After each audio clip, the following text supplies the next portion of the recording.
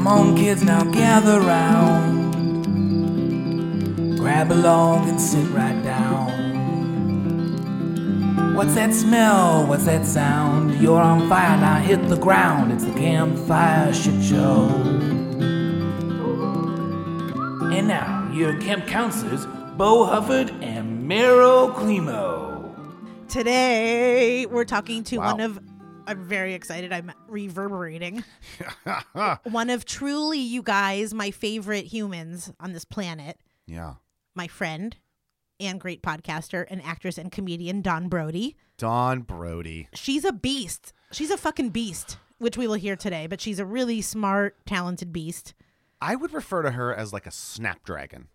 Yeah. You know, she's got like this sass to her. Like, I can't tell if she like is a chain smoker or addicted to like lollipops, but she seems like she could be both. Yeah, she right? chain smokes lollipops. Oh, there you go. I was excited for you guys to meet. I couldn't believe that you haven't met yet because she is a good friend of mine and she has been for months. But I thought, I'm like, she's just enough of like a ball buster pisser for I'm like I could see you and her sitting at a bar for hours. 100%. Just like, yeah, you guys are like little because I can good see friends. that we would be funny and one up each other, but always in a playful in a way that's helping one another. Yeah. Not like competitive, but like, oh, and then this, and then we'd just be laughing. Yeah. I'll sit and say, okay, before we talk to her directly, I just wanted to give a little quick bio. Sure. Because it's funny and cool.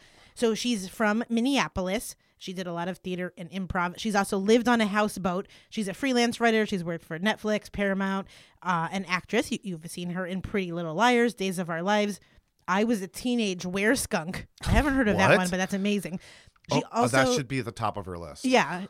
She hosted, so she lived in a trailer for a while, and she hosted a trailer trash talent review, which like is so funny. And then I love in her bios, she wrote, she also has a husband and baby, but who cares? And then Dawn just recently launched the HILF podcast, which has been doing very, very well. I'm very proud of her. The HILF podcast, which you're going to hear a lot more. And this episode with this guest is really awesome because she really dives into this idea of HILF, which is history I'd like to fuck. Yeah. So we asked some questions about historical figures. She tells us some stuff. She is a historian, like we said, and you're really going to like this. Mm-hmm. Yeah, so let's not fuck around. No, I'm so excited to roll around in the sleeping bag. Get in the sleeping bag this week with our very special guest, Dawn Brody.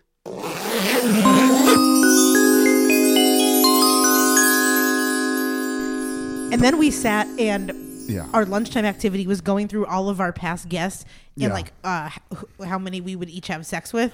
Oh, great. Yeah. Isn't that a great thing? Well, I think it's better when it's teachers with their students. Like, which of your students would you fuck? I think that's nice. My kindergarten teachers would have gone off on me. I'll be like, Mrs. Land.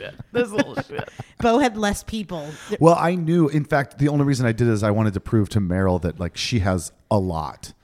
And so I was like, there's not even anybody in our past that, okay, I was like, oh, well, okay, maybe one or two. 7. But hold on. It turned into, as we went through the roll call of 207 episodes, I realized there were probably 7 people that I could possibly fuck. So you're not fantasizing. No. You're straight like, I'm just would saying, they like, fuck me? yeah, I would. Would they fuck me is a totally different Oh, question. then it probably double. It would double. Mine would shrink down to double. nothing. Yeah. No. Oh. I really can't think. I think like all 2000 or 207 would like walk out and strike. But I was trying to prove a point that like Meryl wants to fuck all of our guests, all of them. And then she's like, no, that's not true. And then we started going through and literally there were only like 2 or 3 people. No. Hold on. 2 or 3 men who were straight that she was like, no, I wouldn't. But like everyone else is like they were either gay or female. And even that's the some truth. of our non-binaries, or like I know you're like, yeah, I'd fuck them. Yeah, one of our past females. When you're determining I would fuck them, do you have the scenario like they've approached me, they're like, I'm down, and then it's up to me if I say yes or no, or is like who would I seduce and be like, we are alone in the elevator, and now is our chance, we are gonna fuck right now. Oh, I mean those are both good questions. Or in an apocalypse situation. Yeah, I think it was more like, if they had nothing to say about it, would you give it to them? Yeah. You know what I mean? If we like were they don't already get on a the couch. choice. Yeah. They don't get a choice. You're just saying like based off like, okay, their personality and their looks, like yes, I would allow them to sleep with me. They'd win. They'd get it. They would get it. I understand. Yeah. And then there's ones that I was torn on. Like we've had one past guest, a beautiful boy named Luke, who like I think Luke is very attractive, but he's gay. Yeah, and so I know it's not a shot, but do I say yes? have sex with Luke, like that would make him I don't think sad. you need to take the choice out of Luke's hand. It doesn't sound like a lot of your subjects have a lot of choice No, regardless. that's true. No consent. Yeah. There's not a lot of, I mean, if you're No. asking for consent first, then, you know, Yeah. It's too sad. that I'm intrigued to know this list. I know some of your guests. I'd like to know who you wouldn't fuck, because I feel like that's a really low bar to get under. What is this reputation? Like, honestly, somehow my Jack is listening. He's like slowly raising his hand. He's like, not fucking me. Yeah. But like, there was like some thought that went into it where Yeah. there was like a few boys that Bo thought was a shoo-in.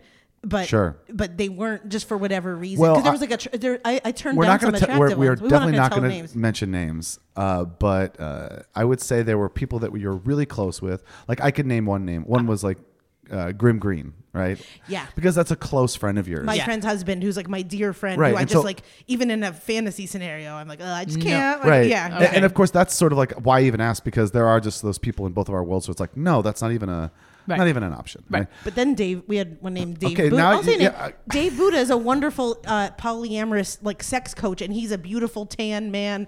But like, I just am like a no for him. He just doesn't like, or you know, he doesn't like do it for me. He's a beautiful man, but he doesn't like. He's a beautiful man who's an expert at sex, and he was one of the ones that you said no to. Yeah, isn't that funny? We've had two sexperts on, and I said I no gotta to know. both. I gotta know what's going on with you, Meryl. I straight up said like, okay, this is definitely a shoe-in. It's Dave Buddha, and then she's like, nope, not my type. Is And- it because you'd be worried that he'd be a little bit like, you're not doing it right? Too much experience. No, it's just his body doesn't, or face doesn't like do it for me. But I'm picking probably like one of the most attractive men on there, but it just doesn't do it for my. Meanwhile, then the person right after that was the time that we interviewed a pile of trash, and she's like, definitely, I'll fuck fuck that. that I'll pile fuck of that. trash. I'll fuck that. So anyway, we thought that was a good exercise Yeah. because we are talking to the most fuckable guest, Oh! Don Brody. Hi, And one of my good friends. I feel like I'm in such good company. Well, also, I mean, there's a second reason, because like, Dawn, you have a podcast that's called. Can you tell us what it's called? It's called HILF, History I'd Like to Fuck. Yeah, so it's like we're already on that idea of like, who would you like to fuck? And I think that's sort of Yeah, exactly. It's a good exercise. it is. And I don't know if do we want to start with this, because I feel like we're Yeah. already here. Let's start just with it. go. So we were talking like we should discuss like who is someone from history that you wish you could have that opportunity to fuck. Oh, you're asking me? Yes. Yeah. 100%. You get out. You're like, Oh, you know. Oh, without a doubt. Utterly no question. General George Washington. Oh, really? Daddy. the curls. Take out your Founding wooden fathers. teeth and go down on me. Or leave me in, shit. You know what? Leave me in. I thought about him because I'm like, but what about the smell of that? There's a smell. Give it to me. There's a. Really? So why him? Why him? Do you have a reason? Well, yes. I mean, there's the physical. Which do you want to hear first? The emotional attraction. Yes. Okay. So he's the founding father, first president, right? Sure. And at this particular tumultuous moment in American history, in 1776, when George Washington rose to be the guy, he was an unlikely hero. You know what I mean? You want to talk about shit? Like, he had fucked up. Like, he had almost quit the army. Like, anything he had really done in the army had not gone well, which is not to say that he was a buffoon, but he was not like a celebrated, obvious choice for this, right? Lowborn, too. His dad, who's George Washington's dad? Nobody fucking knows because it Mr. doesn't. Washington. Mr. Washington. The guy that lets right. us smoke at his house. That's Yeah. right. That's right. In fact, he only had what he had because he married well. He married a Wow. rich widow, Martha Custis, and he was like really down for that. Like, he didn't have any qualms about that. And she was as powerful, if not more powerful, than he was in the household and in general. And he consulted with her a lot, and she made him who he was. It was just, no big deal. He believed in the American cause in kind of the way I believe in the American cause, which is like, fuck all the shit. Yeah. But the people can do it.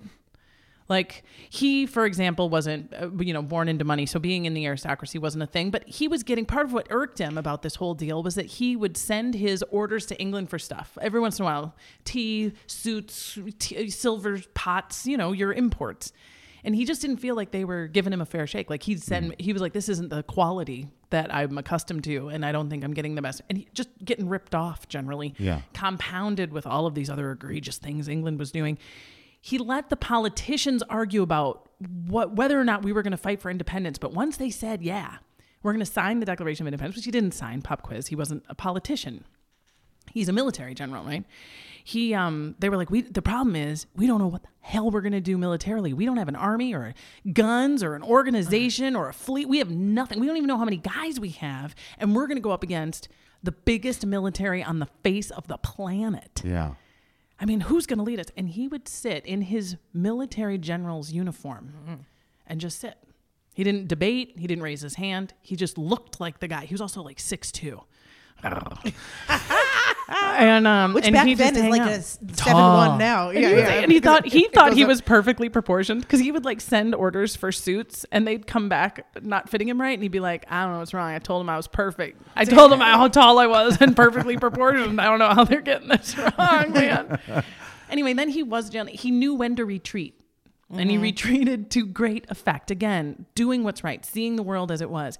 Leading the army across the Delaware on Christmas morning is one of the most courageous, bold moves in history. And the men followed him at that point because he had led them. He had run ahead of their bullets. If they started to retreat, he'd run back and come back.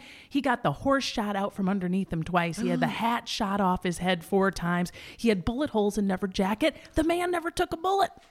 Really? And then the war's over, the unlikely victory, holy shit. And we say, be our king. Yeah. And he's like, what the fuck have we been doing? If not, no king. So he basically agrees to be king long enough to declare no kings ever. Do you know what I mean? Yeah. He says, oh, okay, you want me to have absolute, okay. 4 years. And then we got to do this again. And he wasn't even going to run again. And then they were like, you got to stay president. He chose commander-in-chief because he didn't want the language to be too dominant. They were like, anyone else, we're not going to follow him. There's going to be division. There's going to be more civil war immediately. Right. If we're going to fall apart if you don't stay. And he was like, all right, 4 more years, but then that's it. I mean, he limited his own power to our collective survival.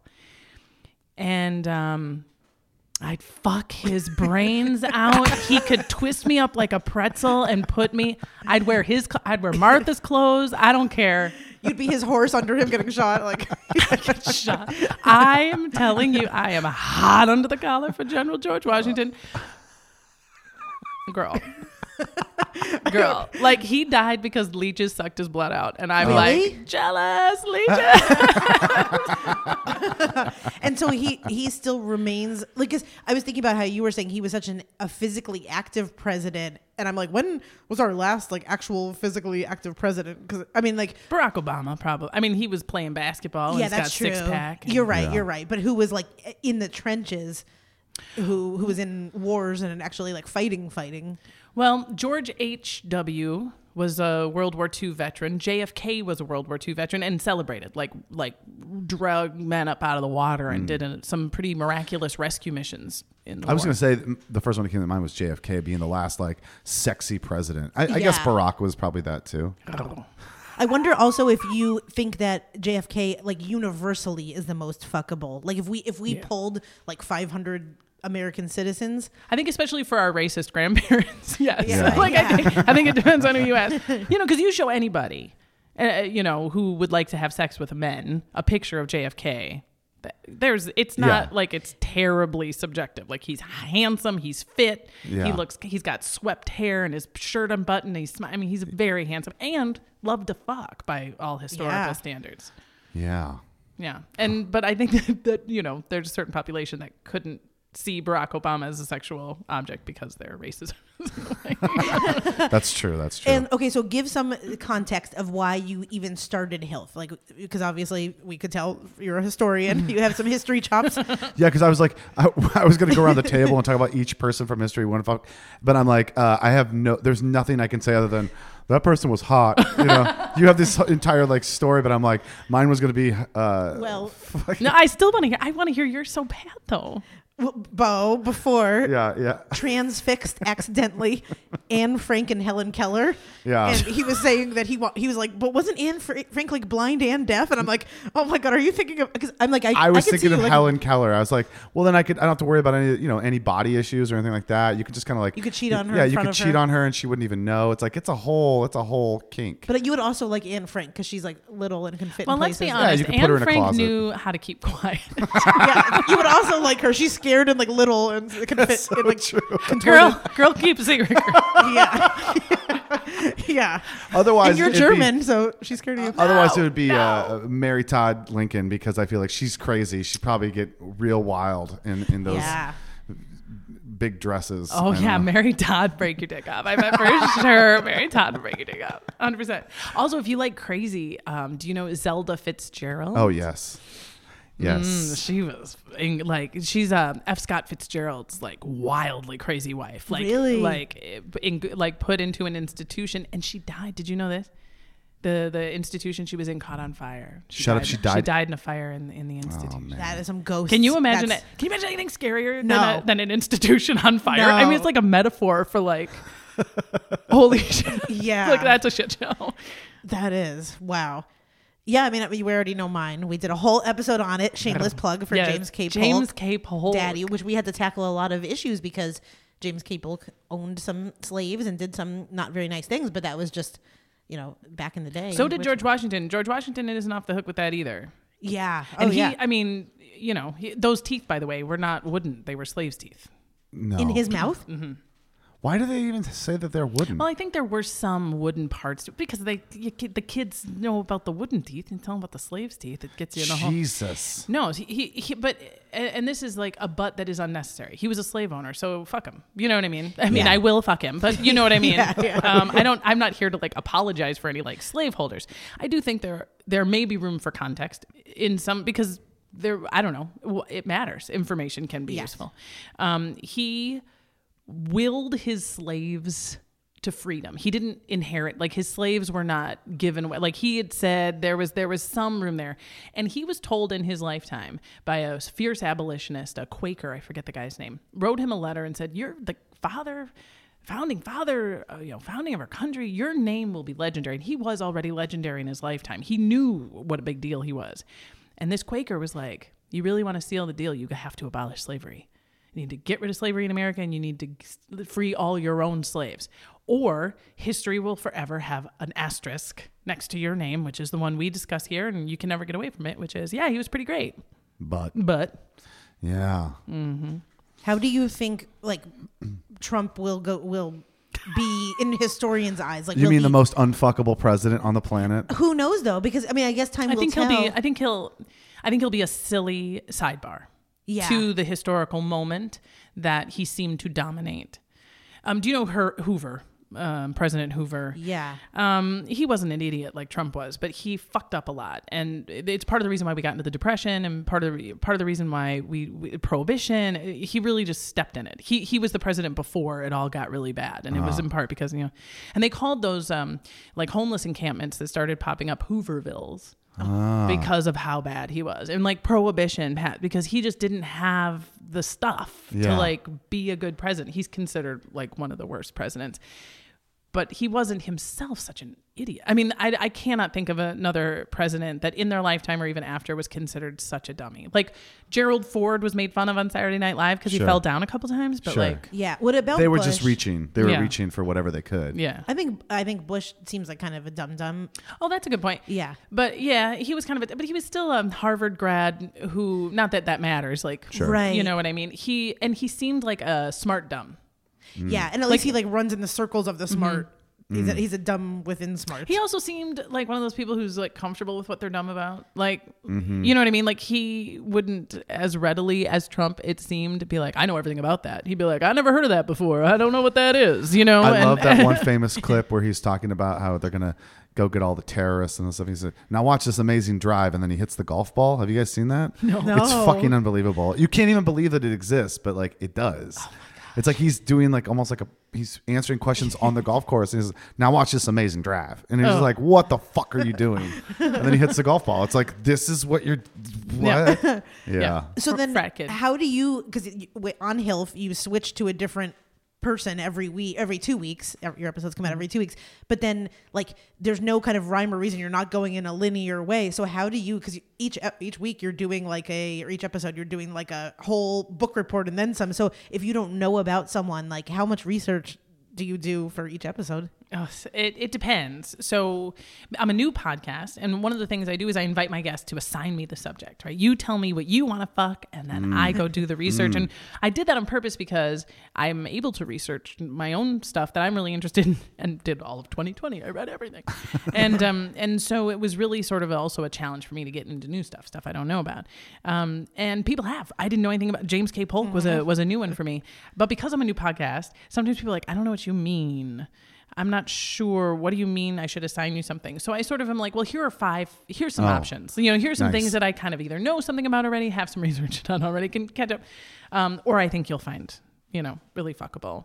So some of the subjects I had a lot of research already in my brain pan. And that was John Dillinger, Frankenstein. But the ones I started with cold were D.B. Cooper and James K. Polk, the ones that were assigned to me.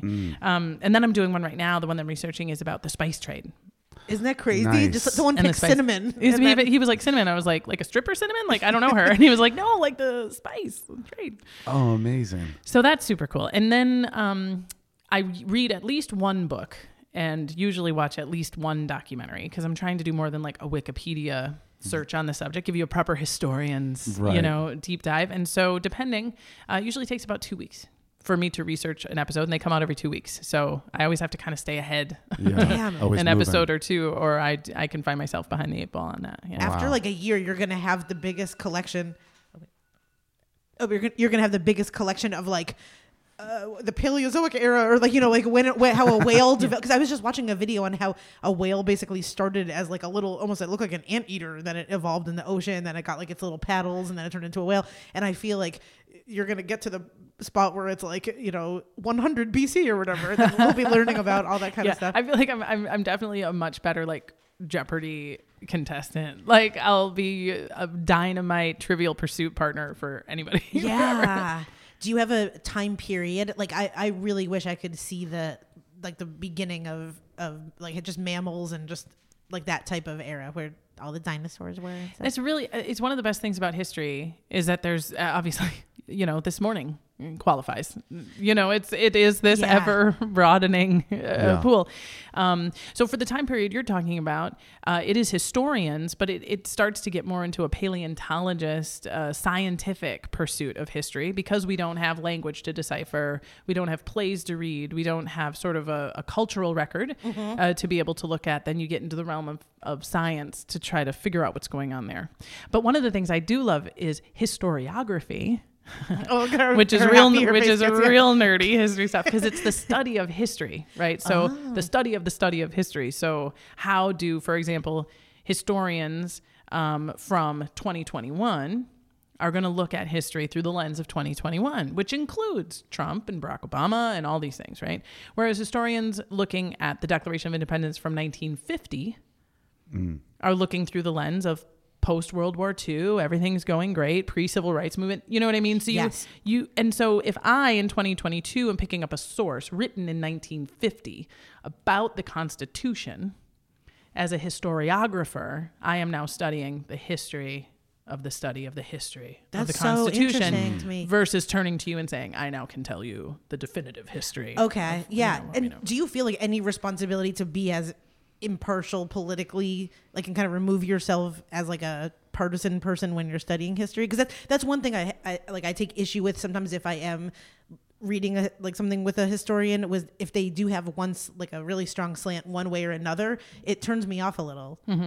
Yes and no. For the podcast, I lean into what's fuckable. Yeah. That's your I lean into it. Yeah. But I don't. I wouldn't say I'm certainly not trying to be divisive, and I guess I am trying not to be. Now that you asked the question, meaning, people do bring up Trump or contemporary politics. I tend to just kind of go over it, because I think it can alienate people from the thing we're talking about. Right. So, yeah, I don't know Yeah. if that answers your No, question it at all. does. I do, but for me, when I'm researching history, I'm not really. I hope I don't have a bias. Everybody thinks they don't have a bias, or that maybe their bias can be overlooked. But I do try to maintain accuracy. So even if somebody's like, I'll tell you something, I fucking hate Thomas Edison. Should this be a bug bite? Oh, you should definitely make this your bug bite. Let's do a bug bite. Let's do a bug Oh, bite. okay. Okay.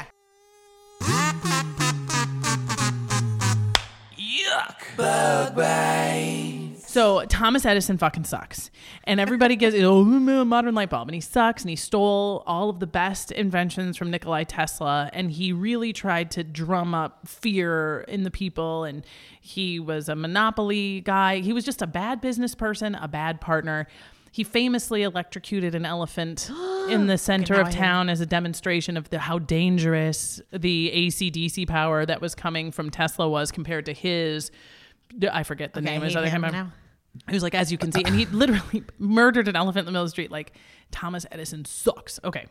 I obviously have a bias. So if I'm doing like if I'm doing like a thing about Thomas Edison, I would be like, fuck that guy. He sucks. But if I'm talking to you about the history of the time, I'm not going to talk about how much he sucks, because it would start to sound like I'm describing the way people saw him at the time. Yeah. Do you know what I mean? Yeah, and yeah, I yeah. would want to make it clear, like, oh, he was quite respected and people loved him. Yes, but now we can expose him as the fraud that he Yeah, was. What that else sucks. what other inventions did he like steal? Well, the light bulb is the biggest, but most of it was just Nikola Tesla. Nikola Tesla is just this incredible genius, but kind of social outcast who, just like a lot of geniuses and artists, just didn't have his arms around the finances and the contract started, and just kind of assumed I'm going to be treated relatively fairly. And he had no particular hunger for fame or fortune, so he figured I'd be fine. And even though he invented pretty much everything we use today, from television to radio to alternating current, I mean, almost every technological advancement we have today, we owe to Nikola Tesla. And he died poor and alone in some hotel room, owing people tons of money because he was treated badly and stolen from and tossed aside. Yeah. Yeah, that's a big bug bite for me. That's a bummer. I mean, I hate that story too, because it's like, it is sort of like a cautionary tale for any creative that just is like, I just want to create something and make the world a better place. But then the businessman comes along and takes advantage of that and goes, oh, this person's weak, I'm going to gobble it up and take all the money. And you see that in the history of music too, a lot, right? Mm-hmm. People are gobbling up the music of, Yeah. like in the beginning of Motown and jazz, like people getting really taken advantage of in a major way. And it's just like, what the fuck? Even with like technology, where with a social network, it's like Zuckerberg and like 3 other people that created it, and then it's like those 2 get pushed out, and now he's the main person. Yeah. And art too. You mentioned, visual art. Somebody spends time making this creative, wonderful thing, and TJ Maxx and Sure. H&M Yeah. just decide to slap it on a bunch of t-shirts, Yeah. and all of a sudden you're like, I made that. I thought you were saying TJ Maxx was a man. I'm like, who the fuck is that?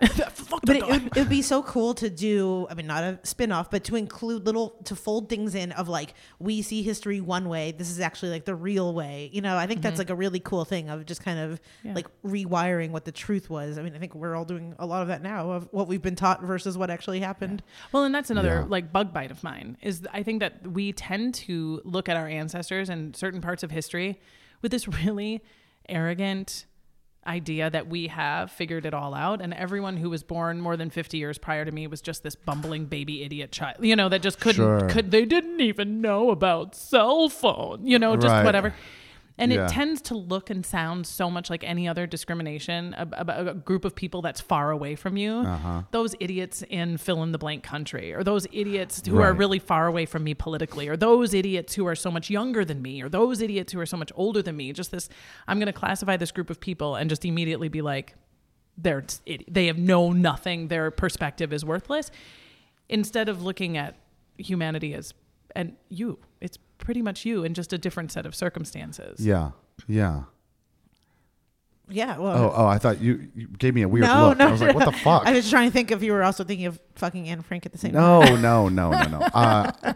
I do think that every generation thinks that either they had it better when they were younger, or that this new generation doesn't get it, and blah, blah. But like, that's been happening for hundreds and hundreds and hundreds of years. Yeah. Of people going like, well, when these kids don't have a good understanding of value or the hard work, days hard work. It's like, okay, they didn't grow up the way you did. They grew up in their way, and that's their way.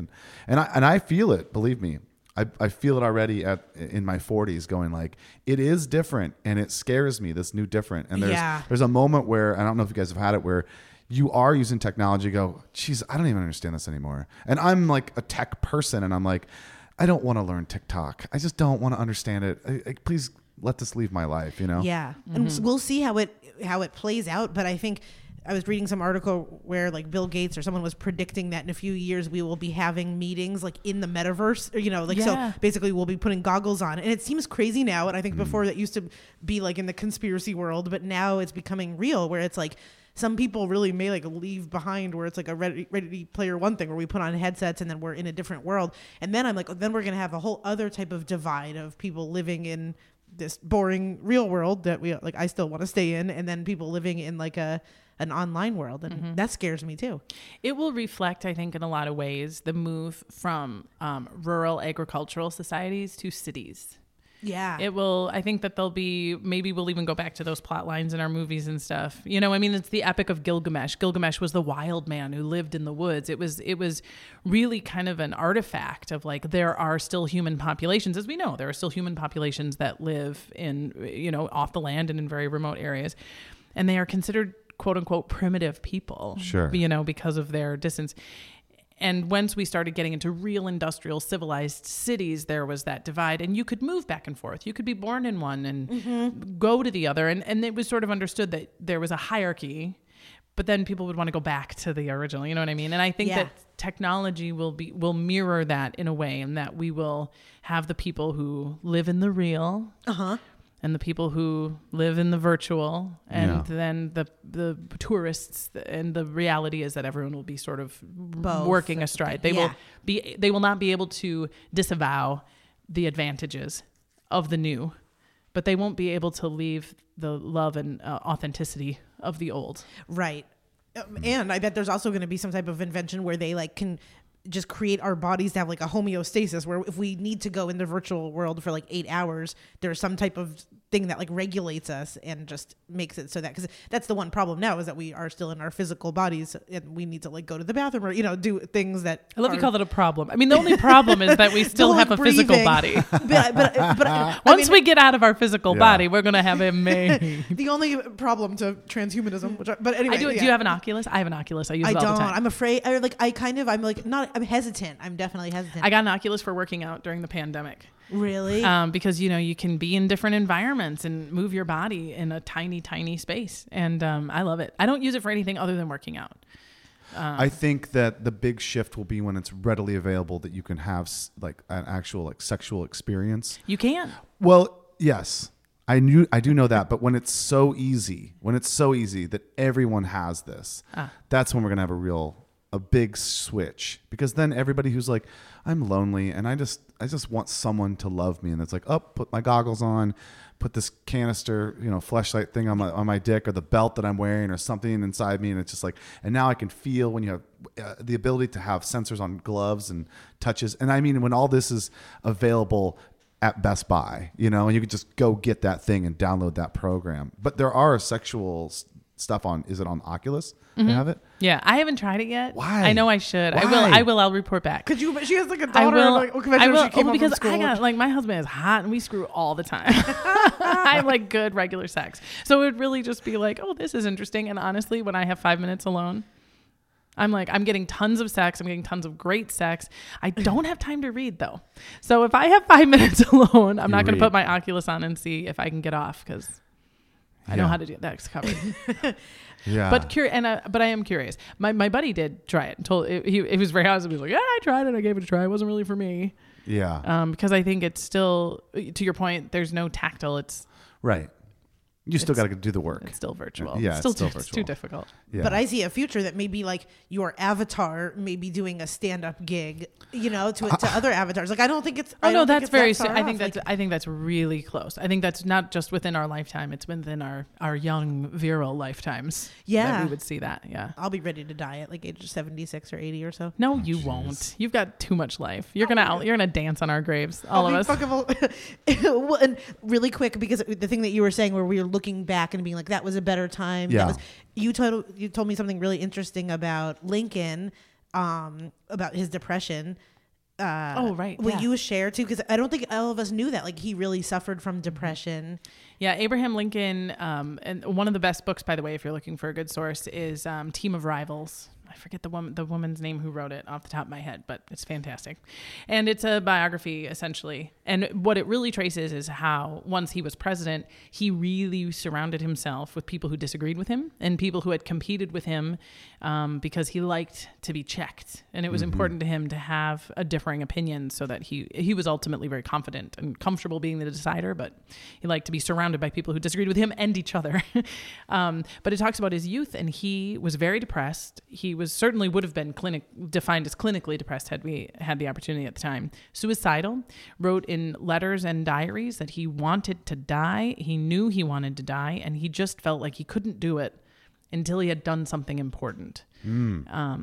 And so the historical irony then of doing one of the most important events in American history, the emancipation of the slaves, and then being executed months later or years later, I mean, during his presidency, is like awful and horrible, but it was also so poetic. It was in a theater. Isn't that crazy he was that watching, he got shot? Like, he was seeing a play. He was doing something he loved, and who knows where his harboring of longing, to live had fallen. But the universe. Nat was like, okay, well, you get what you wanted. Maybe he had set up the whole thing. That's what I was thinking. A hitman on himself. Yeah, he's just like, you know what, I did it, and I'm gonna double down. I'm gonna die in this glorious way and watch this. I'll be in the books forever. John the Wilkes. history of the pursuit of John Wilkes Booth is actually very fascinating Really? as well, because he jumped off the balcony and ran off, and they had to find him, and then finding all the spies and all the people who helped him, and it was this major manhunt, and Wow. there was a woman, they publicly executed them all, and Wow. yeah, it's the Manhunt I think it's called Manhunt. I think it's a book called Manhunt about the pursuit of John Wilkes Booth. Was he like a hired hit from someone else? I don't No, know. he was an actor.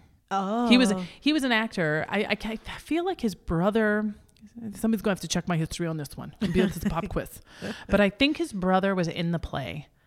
They were both professional actors, but I think it was John Wilkes Booth's brother who was in the play that Lincoln was watching. But because he was a known entity around the theater, and he wasn't particularly nervous, he wasn't a soldier or whatever. He wasn't English. That we still have the Revolutionary, there's still spies from other countries, whatever, that he had access to the booth and knew how to get to him, And just made that decision. I actually don't know why. he I don't hated remember. Lincoln. He hated Lincoln. Mm-hmm. And some of it was less, now it's hard not to talk about Lincoln without being like, what, you hated the North, you liked the South, you loved slavery, like why would you hate Lincoln? Right. But there were people that were still adamantly about just like too much power. To keeping a check on somebody who was king, even though, Abraham Lincoln was not a very aspirational guy and didn't seem to do that. It was just sort of a bring the bastards down. What do you think is the best historical movie that's been made where you were like, this feels like a really good representation of what I've read and what I know? Oh, that's such a good question.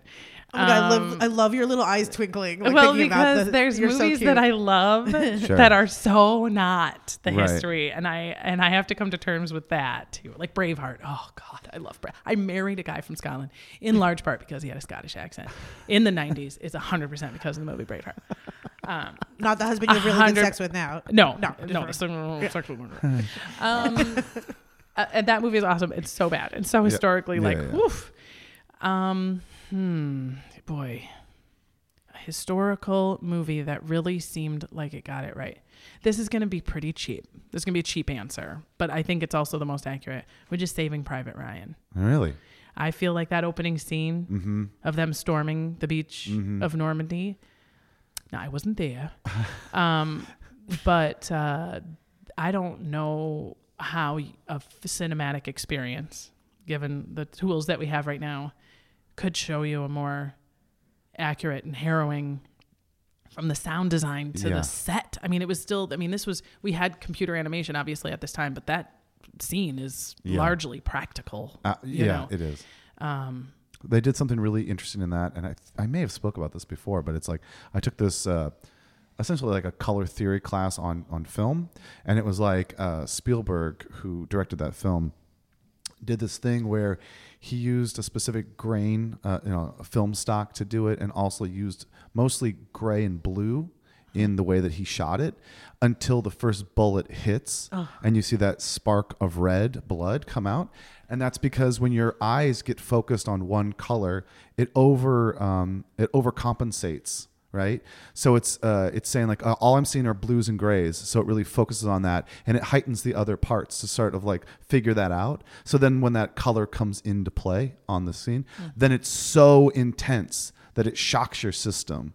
So if you watch that film, there's a couple minutes of just where it's blue and gray when they're getting to the beach, and then that first bullet and the blood comes, and you're just like, oh my God, it's just like, it punches you right in the face. Yeah. And I loved that. I loved it. Like kind of understanding that. I loved it too. I also loved how the sound design in that movie, the slowing down when the ringing in the ear and that like pseudo slow motion, and then how it would come kind of quick again. I've never been in combat. I've never even had like a bad car accident, but I can empathize and sort of try to understand how that a shock to the system that must be. And I thought it was so beautifully represented. I do love that film.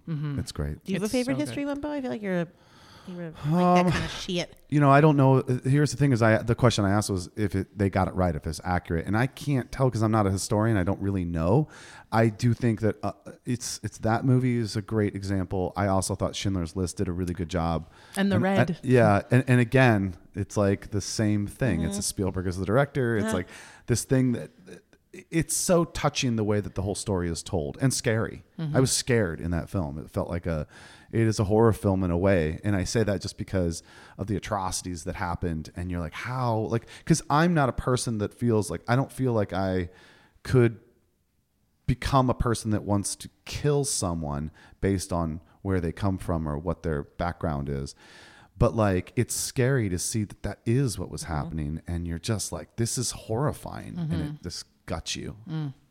You know, that rings bells too of Dances with Wolves, which is not a real historical moment, but is so historically appropriate, so historically accurate in terms of the setting. And what I really love about Dances with Wolves is that it portrayed the Caucasian American forces with all their flaws, with all of the sort of American stuff that we love, which is Kevin Costner going out on his own and absorbing the landscape and meeting the people and, you know, being a part of it. And also the ugliness of like the army and these just like stinky, toothless, mean, awful, you know, kind of locusts moving across the prairie. And Last of the Mohicans, I feel like similarly had that like, but really think about wearing a corset on a wagon train. And they really show you like girls got to wear a corset on a wagon train. Like, God, you know. Yeah. The only thing I have a problem with in that era of movies is they did feel very Hollywood, if that's even a term that I can use. And I like Dance with Wolves. I liked The Last of the Mohicans. I just also think they're very much of that time, and where it's like there's kind of there's a cheese to it. Less in Last of the Mohicans and more in Dances, I think. Yeah. But, well, certainly for Kevin Costner. What is nice though is like you're totally right, but at least they have rotten teeth. Yes. You're right. They have rotten teeth, and their clothes have holes in them, and the actors were cast in their ethnic groups instead of just making Italians. Everybody's Italian. Yeah. Anyone who's not pink is Italian. Well, and I'll say this: I watched this film that is not, I don't think, historically accurate, but it's called The Searchers with John Wayne, and they just do a really bad job of like all the Indians are just. I can't even stomach it. I mean, it's still a good film, and I'll go to my grave saying that. But it was just good for that time. But I argue about this film so much with people, I really do. Okay, so. And wait, also this reminds me: Are you still doing also Universal Studios kind of like sometimes? Okay, because I was trying to tell Bo, I was like, she's a paper boy there, but is that what it? Of course, like I have no historical reference of anything. Is that what? Like, are you from the 1920s or? No, I am on New York Street. So Universal Studios Hollywood has the fake New York Street with like the brownstone walk-ups, and there's a yellow taxi cab, and it's playing New York, and it's where Marilyn and Lucy kind of appear. And on the second floor windows, myself and my colleagues pop out. We open the windows and pop out, lean out with our coffee, and we got our hair up in rollers and our dress on, and oh my gosh, Bo, look at you, honey. I haven't seen you in forever. How's your mother? You know, and we talk, and we're coffee talk or whatever, and it's technically it's 1967. Oh, okay. But we're not like time travelers. We're not like, what's that phone you have there? That's like, your modern day 60 it's just person. the idea is that when the Dodgers moved to LA, so did we. Oh my gosh, that's so funny. Is kind of the premise, and that this is the neighborhood just built up around us. We don't know. They brought us here, and time stood still for us. So we know all the stuff that's going on, but like time, we don't know. We park, we open these, we love this. We see all the fashion. Look at you. We heard there's dinosaurs downstairs. And like in October when like Halloween Horror Nights comes in, we're like, oh, you got to get, I think it's very weird around here after sunset. We go like, what I mean? Oh, that's so cute. I love that I told him that you were a paper boy from the 1920s. Yeah, I was like, what is happening? Well, I think the other thing is like we've been talking about your podcast and you clearly know your shit with historical stuff, but also comedy. Yeah, I mean, you're by all means a comedian. Yeah, and so can you talk a little bit about that journey? Because I mean, I think the one thing that Meryl said to me, spoiler alert, was like, oh, she opened for Jay Leno. And I was like, wait, what the fuck is going on? Like she's got this podcast. I'm like, she's like us. She's all over the place. And you can't define her with one sentence. No, thank God. Right. I think it's because I've never had any money. So like I have to say yes to every job I get. Yeah. And if it's a performing job, then I say yes really loud. And, and then over the time you look at it and you're like, yeah, that's what my job and so much stuff. So I have always been around comedy. I'm funny and I like being around funny people. And I also am smart. So I kind of know what's fun. Like I like the chemistry of funny. I like. You're such a good punch-up person. I want to like punch the wall through. You're like the best. Like Don could like sit around a room and like assassinate like this joke. Like yeah, it's very that in itself is a huge skill in writing and performing. Is being able to like take someone else's joke and you can't. And it's like masturbation or scratching your own back. You can be good and sometimes, but you can't always apply it to yourself. So it's so great to have friends like Meryl and other comedians to do it for you. But it's that like I like why 17 is funny but 22 isn't, and I like why. K is funny, but L isn't, some of that stuff, or why you get really, I don't know. I like the construction of comedy as much as doing it and consuming it. But I didn't do stand-up comedy until I moved to Los Angeles. I lived in the Twin Cities, Minneapolis, St. Paul, which is a great town for theater and a great town for comedy and improv, but not a lot of stand-up there, at least not when I was there. I think it's gotten significantly better actually in the last 7 years, but a few venues where you can do great comedy, but just not a culture and an atmosphere of like clubs and gigs and stuff. And so when I moved here, I was like, I've always wanted to try that. It seemed like a really natural fit. And it's similar to how I came to podcasting, which is like, oh, of course, because you write jokes, you think in the form of a joke, and you have been a host and you stand up in front of people. Like it seems like a natural fit. And podcasting was similar. Like, I have the technology. I get it. You know what I mean? I sit down, I talk people's ear off about history. That's what I do. You sit down, you go, I was in Toledo this weekend. Oh, Toledo, Ohio. Do you know in 1774, there was a fight in the middle of Toledo? And I can't, tell me more. Tell me more about Toledo. Because both from Ohio. I'm from Ohio. Oh, really? I was making that up. But, fuck. But it's the kind of thing. No, I don't even think there was an Ohio in 1770. But anyway, so it seemed like one of those things that if I played my cards right, I could be good at it and I could probably make a little money at it. Yeah. And and I like it. So if I like it and I'm pretty good at it and I can make a little money at it, then I kind of throw myself into it. And right now, stand-up comedy has been such a gift. I love it.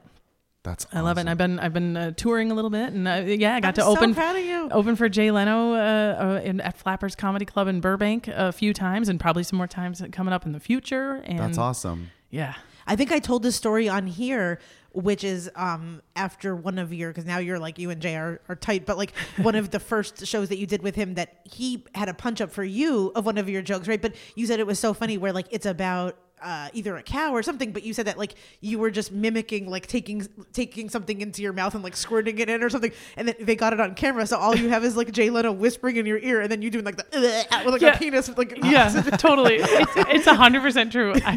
I was so stoked because like I know he's not the host of the Tonight Show anymore, but the legend of like, if a comic does well on the Tonight Show, and they invite you over to sit down. So I was still kind of in that like world of like, we talked, and he watched my set and he laughed, and then when it was my turn to introduce him, this was the first time that we had like worked together. I was like, oh my God. He shook my hand and he said, I have something for you. Yeah, I got a punch up for you. And it was that I tell the joke about Cows in Wisconsin, our biggest export isn't cheese. It's cow bovine genetics, which is semen. And so it's not cheese, it's jizz. And he was like, oh, that's so funny. He's like, you should do Jizz Whiz. And I did. Yeah. I go, yeah. And I sprayed, like I'm spraying Cheese Whiz in my mouth. But yeah, the camera's position, it just looks from the bird's eye view that me and Jay are talking together pleasantly, and then out of the blue I just go like I'm and hold up like a fake penis and like in my mouth, on my chest, on my mouth, on my chest, and then Jay kind of smiles and walks away. He takes the paper back and walks away.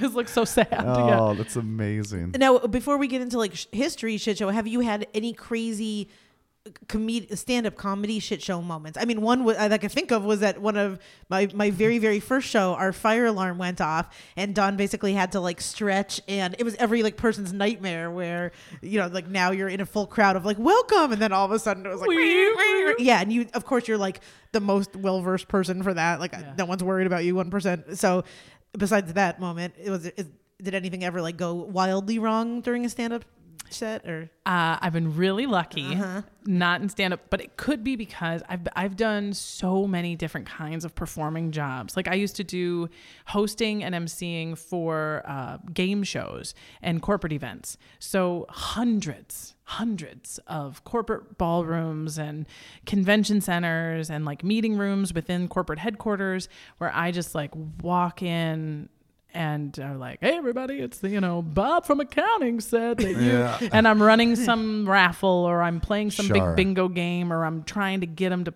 coordinate and build a tower out of blocks. I don't know, but I would do it for I mean, like 4 days a week, years and years and years. And those scenarios, so many things where I did one of the biggest shit show moments there was we were doing a Clue game where it was a cast and we were doing a game and they all had to like solve the mystery of like who killed the boss or whatever. And it was, They were like, okay, so everybody, they're eating and had their appetizers. They were, here's the cast. We're about to do your entertainment. But before I bring the cast up, you're all fired and we're closing the company. Okay, say hello to the company. And honest to God, it was like the announcement was you're all have no more job. At their corporate event? At a big corporate. It was like they had thrown this party to fire everybody, but they told everybody about it. Like a Michael Scott office moment. I swear to God. Right before you go on stage? It was like, and you're all fired. Now put your hands together for the entertainment for the evening. For the Yuck Yuck 5 up here on stage. And we were like... Did people think they were joking? There was like mumbling. People were getting up, and we were like, "Fuck this guy!" Yes, it was one of the most bizarre things that's ever happened. Honestly, the rest of it is kind of a blur. We were all drinking heavily. He announced that everyone was getting fired. I'm putting a slightly highlighted version of it, but yes, the message right before we were brought on was, "We're done now. You're all out of a job." Oh my God, that is like really truly the craziest thing I've ever heard. And we walked on stage like kittens coming out of a box, just like looking at each other and kind of falling down and like, what? Whoa. God. So that was very bizarre. Or people like, drinking the event coordinator. And for whatever reason, they start to get nervous about your comedy, even though I'm not saying anything. I'm not saying the F word. I'm not showing my tits. I'm not speaking about politics. Not yet anyway. Yeah, you hold your breath, bitch. You watch. And just getting like, shut it down. Like getting offended. Like my boss doesn't seem to like it. I need everything to stop, and you sometimes I hate these people. Are dealing with people's like, I'm nervous on other people's behalf, or and just shut it down. And you'd be like, what's that? And they'd be like, we're done. I'd be like, Isn't it hard to step in and like, because I feel like I'm not around that type of life so much, like because I have chosen to like create. I think all three of us can say that we've like carved a path out that we don't really encounter that, and then it's crazy that's like people's day lives where it's stretching. Yeah. Stretching can be the thing that makes people nuts too. I never mind stretch. Like if the person isn't here, can you just go up and tell them a few things, and then you're like, everybody, thank you so much. I think that was great. We're gonna have our salads are coming up next, and you're thinking it's a couple minutes, and they just keep doing this because like someone hasn't come in. Because that person hasn't shown up. And like, I don't mind that. I don't ever remember being really thrown by that. So I think it was good training in essence to be a stand-up. At my show, we've had to, unfortunately, do this thing where everything is great. We've got a headliner and our feature or a feature and headliner. And the headliner cancels like an hour before. And you're like, fuck. This was a person we've been like kind of telling everyone we have, right? And so then we look at the feature and we go, hey, can we take 20 minutes and then push it to 40 minutes? And then they're like, I don't have another 20. I've only got a 20-minute set, but I'll do my best. You know, it's like, and then I'm just like, I have to leave the room because even if it's great, I can't, I will chew off all my nails. Just be like, because you feel bad for putting someone in that position, one, and then you feel double bad because you're like, if it goes horrible, then everyone's going to look at the show and be like, oh, geez, what happened to him? What happened to the last guy? And that's not fair to him. It's like, it really is a sucky situation. I hate that. That's bad. Well, and I've been doing these gigs in Palm Springs, which is about a 2.5 hour drive outside of Los Angeles, which means I'm often the host and the MC. And so you're just rolling with the fact that maybe some of your lineup is going to not show up or be late. Yeah. And in that possibility, I'm probably the best suited person for that kind of situation because I've also run so many games that I think if I only had 20 minutes of material and they said do 40 minutes, I would do my 20 minutes of material and run a dating game from the crowd. Yeah. I would be like, who's single out there and and just turn it on them. And that's one of those situations where they're like, we need to wrap this up. Yeah, we need you to end right now. Like an hour later, I'm like, but Bob's gonna fall in love with Angela. Oh my God, I just remembered you also got a big laugh from the true love of my life, Adam Carolla, where as he was walking, you have balls of steel, as he was walking off stage, because he's notoriously known for having said women aren't funny or something, and you like called after him about some line about that, and he really truly laughed. I forget what you said. Adam Carolla, he is so funny for a guy.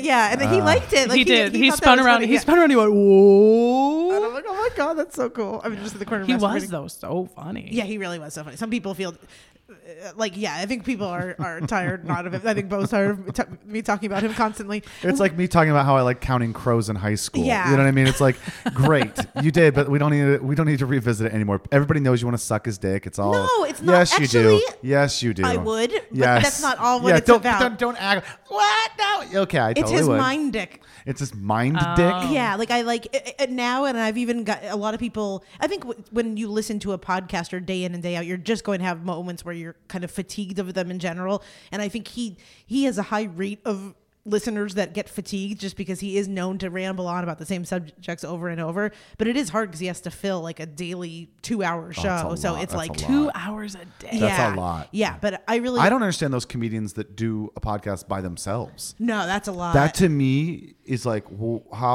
how are you just looking in the camera? I'm like, I'm going to say something important. I mean, they do it. I mean, I think Bill Burr has a podcast that he does. Theo and he just looks at the screen and rants for a bit. I'm like, wow, you really got to be like, you know what? motivated. That was kind of how I started when I was first messing around with this because I thought video, like I didn't really think about doing just audio. I don't know why. I'm just a performer. It always seems like you should see my face and my hands. Right. And so I did, when I was first toying around, like 4 or 5 series of videos about the history of whatever. And I did like the history of the Crusades and stuff. Yeah. And it was me talking to the camera and getting really excited like I was talking to somebody. It was so exhausting. It felt artificial. It felt like it was going to be kind of fun to watch, but probably not for long because I'm definitely talking to nobody. And it was impossible to edit.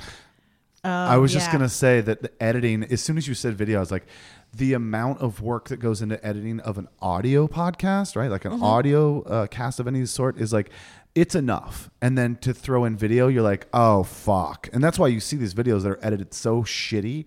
And then you've got to keep people's attention in a different way. And they're not going to listen to your YouTube while they're in their car, probably. Maybe they will. Maybe people do that, but I think most people don't.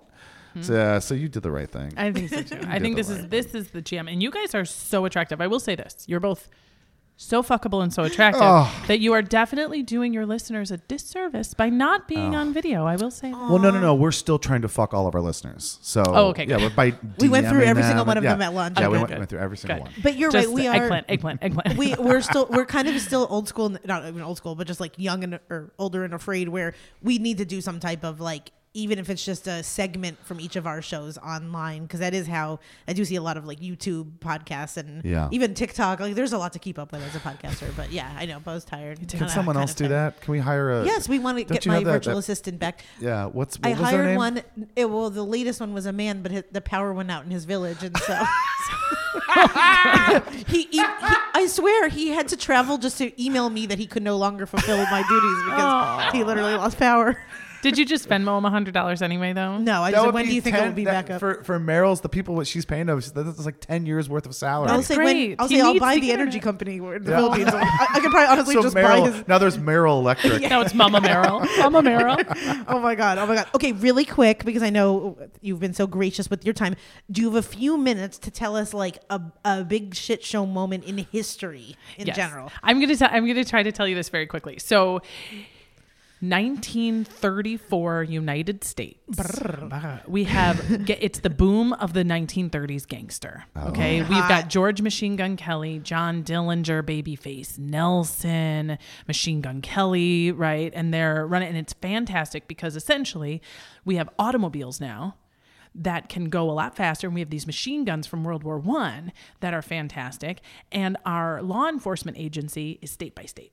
So if you, Dillinger, discovered, rob a state in Illinois and then bust ass over to Wisconsin, it's like you went to Canada. Damn. There is no Federal Bureau of Investigation. There is a Bureau of Investigation, the BOI, the boy, and they are trying to become this national law enforcement agency. But FBI agents are largely college boys who have never been in the military, have no experience with guns, and they're figuring it out as they go. Wow. John Dillinger is public enemy number one. He is hot. You want to talk about health, girl, this chin alone. And he has escaped prison twice, and he's busted his friends out of jail, and he's robbing banks left and right, and he is on the cover of every newspaper, and the FBI is like, we gotta fucking get Dillinger, or we are worthless. Right? Right. And they are being humiliated at every turn. They get this lead. He's up in a resort in northern Wisconsin, a town called Manitowish Waters. Doesn't matter. It's near Rhinelander. Doesn't matter. It's middle of nowhere. And there's this old like bootlegger's house that like the gangsters know that it's kind of safe and they can go there. But Dillinger is public enemy number one, and the woman in the house slips a note in her cigarettes to her brother that is like, Dillinger's fucking here. He gets word to the FBI, and the FBI is like, yeah, we got to get him. So they get on a plane. Oh, my God, 1934. They get on a plane. They fly to Rhinelander, and they get on their cars, and they start to bust ass up to this house to get Dillinger. None of them have fired a gun. They have no gun training. They don't know how cold it is in northern Wisconsin in April. It's still winter. There's snow everywhere. So one car breaks down. So the other agents just jump on the riding boards of the second car. So they're freezing cold. They get to the hotel. They've been told there's 5 men inside. They get to the hotel, the dogs start barking. So there's chaos. And they're waiting, and they got to get Dillinger. They're so hard for Dillinger. Door opens to the hotel, and 5 guys walk out. 3 of them get in the car, and they yell, stop, FBI. Nobody knows what the FBI is. The dogs are barking. They've started the engine in 1934. They've just come, they're minors. The FBI opens fire on the car. Kills one of the men. The 2 other fall out shot. In the meantime, as the things start dying out, they start hearing the 2 men. No, there are customers. 5 people walked out because it was 2 bartenders and 3 guests. Oh my God. In the meantime, of course, the Dillinger gang has jumped out the back window and is gone. They're already in a different state or something. But they don't even know they've escaped. So they now have 1 guy bleeding out dead in the middle of the road. They have 2 other guys who are bleeding and shot, but they survive. The real gang is gone, and they have no idea. So they spend the next 7 hours on this stakeout outside the house yelling, come on, Dillinger, come on out. We've got you. Finally, the women come out. Because they're like, we're going to light this place on fire. And the women, all their girlfriends and wives come out, and they're like, girl, they've been gone, girl, for a while. So Melvin Purvis has to go back to J. Edgar Hoover and explain that not only did they not catch Dillinger, they shot 3 innocent people, killed one of them, and just arrested all the women. And the joke going around the FBI at the time about Purvis was like, he may not get his man, but he gets the man's woman. Oh my God. So then how much longer was it until did they end up catching Dillinger? Months later. Months later? Because part of the problem, the FBI, was they were bad at it. They didn't know what they were doing. Their agents were all the same guy, you know what I mean, who graduated from the same college. And they weren't allowed to carry firearms and that were as big as the gangsters. So once they got the power to make the arrest themselves, meaning they didn't have to go through the often corrupt local police departments to apprehend the criminals, they could arrest them themselves.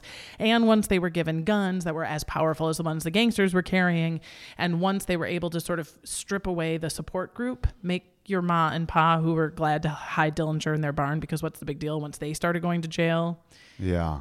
It fell apart, and they ultimately shot John Dillinger in the back. Pretty sure he was unarmed, as he left a movie starring Clark Gable playing a gangster based on John Dillinger, cleft chin, good guy, gone bad. The whole thing. So he had gone on a date with his girlfriend and two ladies. One of them is Anna Sage, the woman in red. She was actually wearing orange, but that's neither here nor there.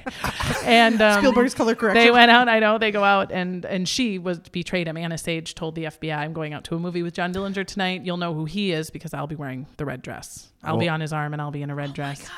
So they go to the movie, and they're walking out of the movie, and he kind of started to sense something was up, and like pushes the two women away and starts to run, and they chased him down an alley and shot him in the back. Wow. I wonder, did she get like a bounty for it, or? You know what? All she asked was to not be deported. She was a Romanian immigrant who had a son, and they fucking deported her anyway. Oh, really? Well, that's the FBI. It's the FBI. Yep. He said, "You bet I'll do my best." Melvin Purvis said, "I'll do my best." And they deported her anyway. Wow. So Melvin's definitely one of the biggest shit shows we've ever heard. Oh, Melvin Purvis kind of sucks, but J. Edgar Hoover sucks way more. Because like Melvin Purvis, after he shot, he wasn't the one who pulled the trigger, but he was the guy who led the operation. He got all of this fame, and J. Edgar Hoover hated anyone standing up, sticking out. He didn't even like him to be married. You can't wear color. You can't have a picture or a plant on your desk. Like he wanted these uniform. He wanted robots. Deal. And so when Melvin Purvis started to get a little famous, he kind of sidelined him and ultimately pushed him out of the bureau. Wow. And that was a shit, but it was a shit show. The FBI was a total, it still is. Yeah, they're FBI, CDC, anything with acronyms at this point. LOL. With 3 letters. LOL. Yeah. PBS. Oh my gosh. Okay, well, you're like my favorite human. And you guys, I'm a fan too. I didn't even mention this. I'm a fan of your show. I listen all the time. I told Meryl, I love you guys. I love you guys as individuals, but I really love the honest and authentic way you talk, because if I turn off a podcast, like if I don't like the way people talk, like when it's a 2-person podcast, sometimes it's either way too much bullshit jib jab that you're like, ugh, you know what I mean? Get to the meat and potatoes. Or they're dodging interesting stuff. Like they're jib jabbing, and when they start to get into something that you're like, oh, there's drama, they like move on. But like you guys will be like, I'm disappointed in you. And you'll be like, that hurts my feelings. And then you're like, it's really cathartic. We're just little bitches that like, we made like a pact early on that even if it's to the detriment of like our relationships and friendships, sometimes we'll try to tell the truth as much as possible. And like a few episodes ago, I had talked about a very delicate friend situation.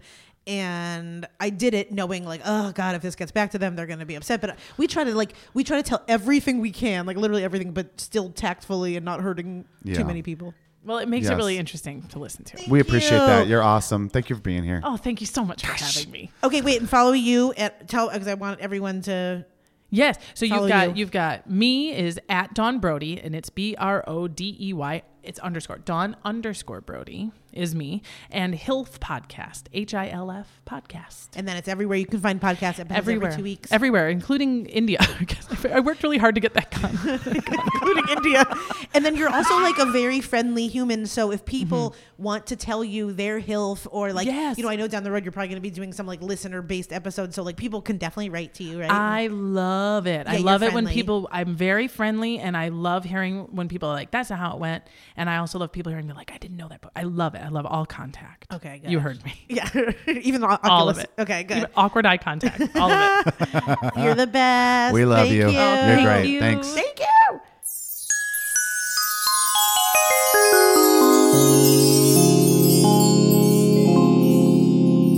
Also, I love that when we first met Dawn, she was with her little daughter, and her daughter asked if you were a mailman because you had that striped shirt on. I had a striped shirt on, and then on top of that, I was carrying a case. Oh my roller case, and so she just thought like I'm a mailman. That is so cute. Yeah. I thought she was asking at first if you were like a male or like a female. I was like, sweetheart, we don't know. It's still out. Yeah. The verdict. Dawn's awesome. Yes. Totally stoked about checking out her podcast, and highly recommend that you do the same. I listened to a couple episodes and was really, I really liked what she's doing. Yeah, me too. Honestly, it makes me interested in history, which I never, I think it's so funny how the way we learn is so important to whether or not we stay interested. That's Yeah. everything, because I'm like, history is super, super interesting. I just think we all were taught in a way where it's like, oh, it's boring. Especially people my age around that, where it's like they didn't. Now I'm sure they bring in movies and documentaries and all this Yeah. stuff has been done. When I was growing up, it was like, okay, so Braveheart, a historical movie. It's like, this is not historical at all, right? Right. And so you never really got to see any of that stuff. It was always like, look at a book. See the Indians? Yep, they're having Thanksgiving dinner Yeah. with the. It's like, no, they're we didn't not. do anything to hurt them. Yeah. Just move aside, move along. It's What's slavery? That never happened. It's Yeah. like, okay, come on. Yeah. So that was great. I loved all of her stories, and I'm a little worried for you that you have such an obsession with James Polk, but I'm in it. It is what it is. It is what it It is. is what it is. Thank you, Don. Thank you, guys. Yeah. Thank you, God, for making someone like Don, which who knows if it's God. Thank you, Evolution. Okay. You're losing me. You're Okay, losing me okay, I'm hard. sorry. Okay, You're I'm losing me getting hard back. with the God bullshit. Thank you, Allah. No, we have to go. I'm going to get myself in trouble. Okay. You need to. Thank you, Oprah. Let's go have some history. Okay. Until next time. Okay. Bye-bye. Bye, God. This episode of Campfire Shit Show was produced by Bo Hufford and Meryl Climo. It was edited by Bo Hufford, and the theme song was composed and sang by your friendly camp director, me, PB&J. If you've got a question or you want to be the next camper of the week, email us at campfireshitshow@gmail.com. Say hi to Bo and Meryl on Instagram at Campfire Shit Show, and please don't forget to rate and review us on iTunes. Well, kids, it's time to pack up the camp and put out the fire. But don't you worry, we'll see you soon on another episode of the Campfire Shit Show.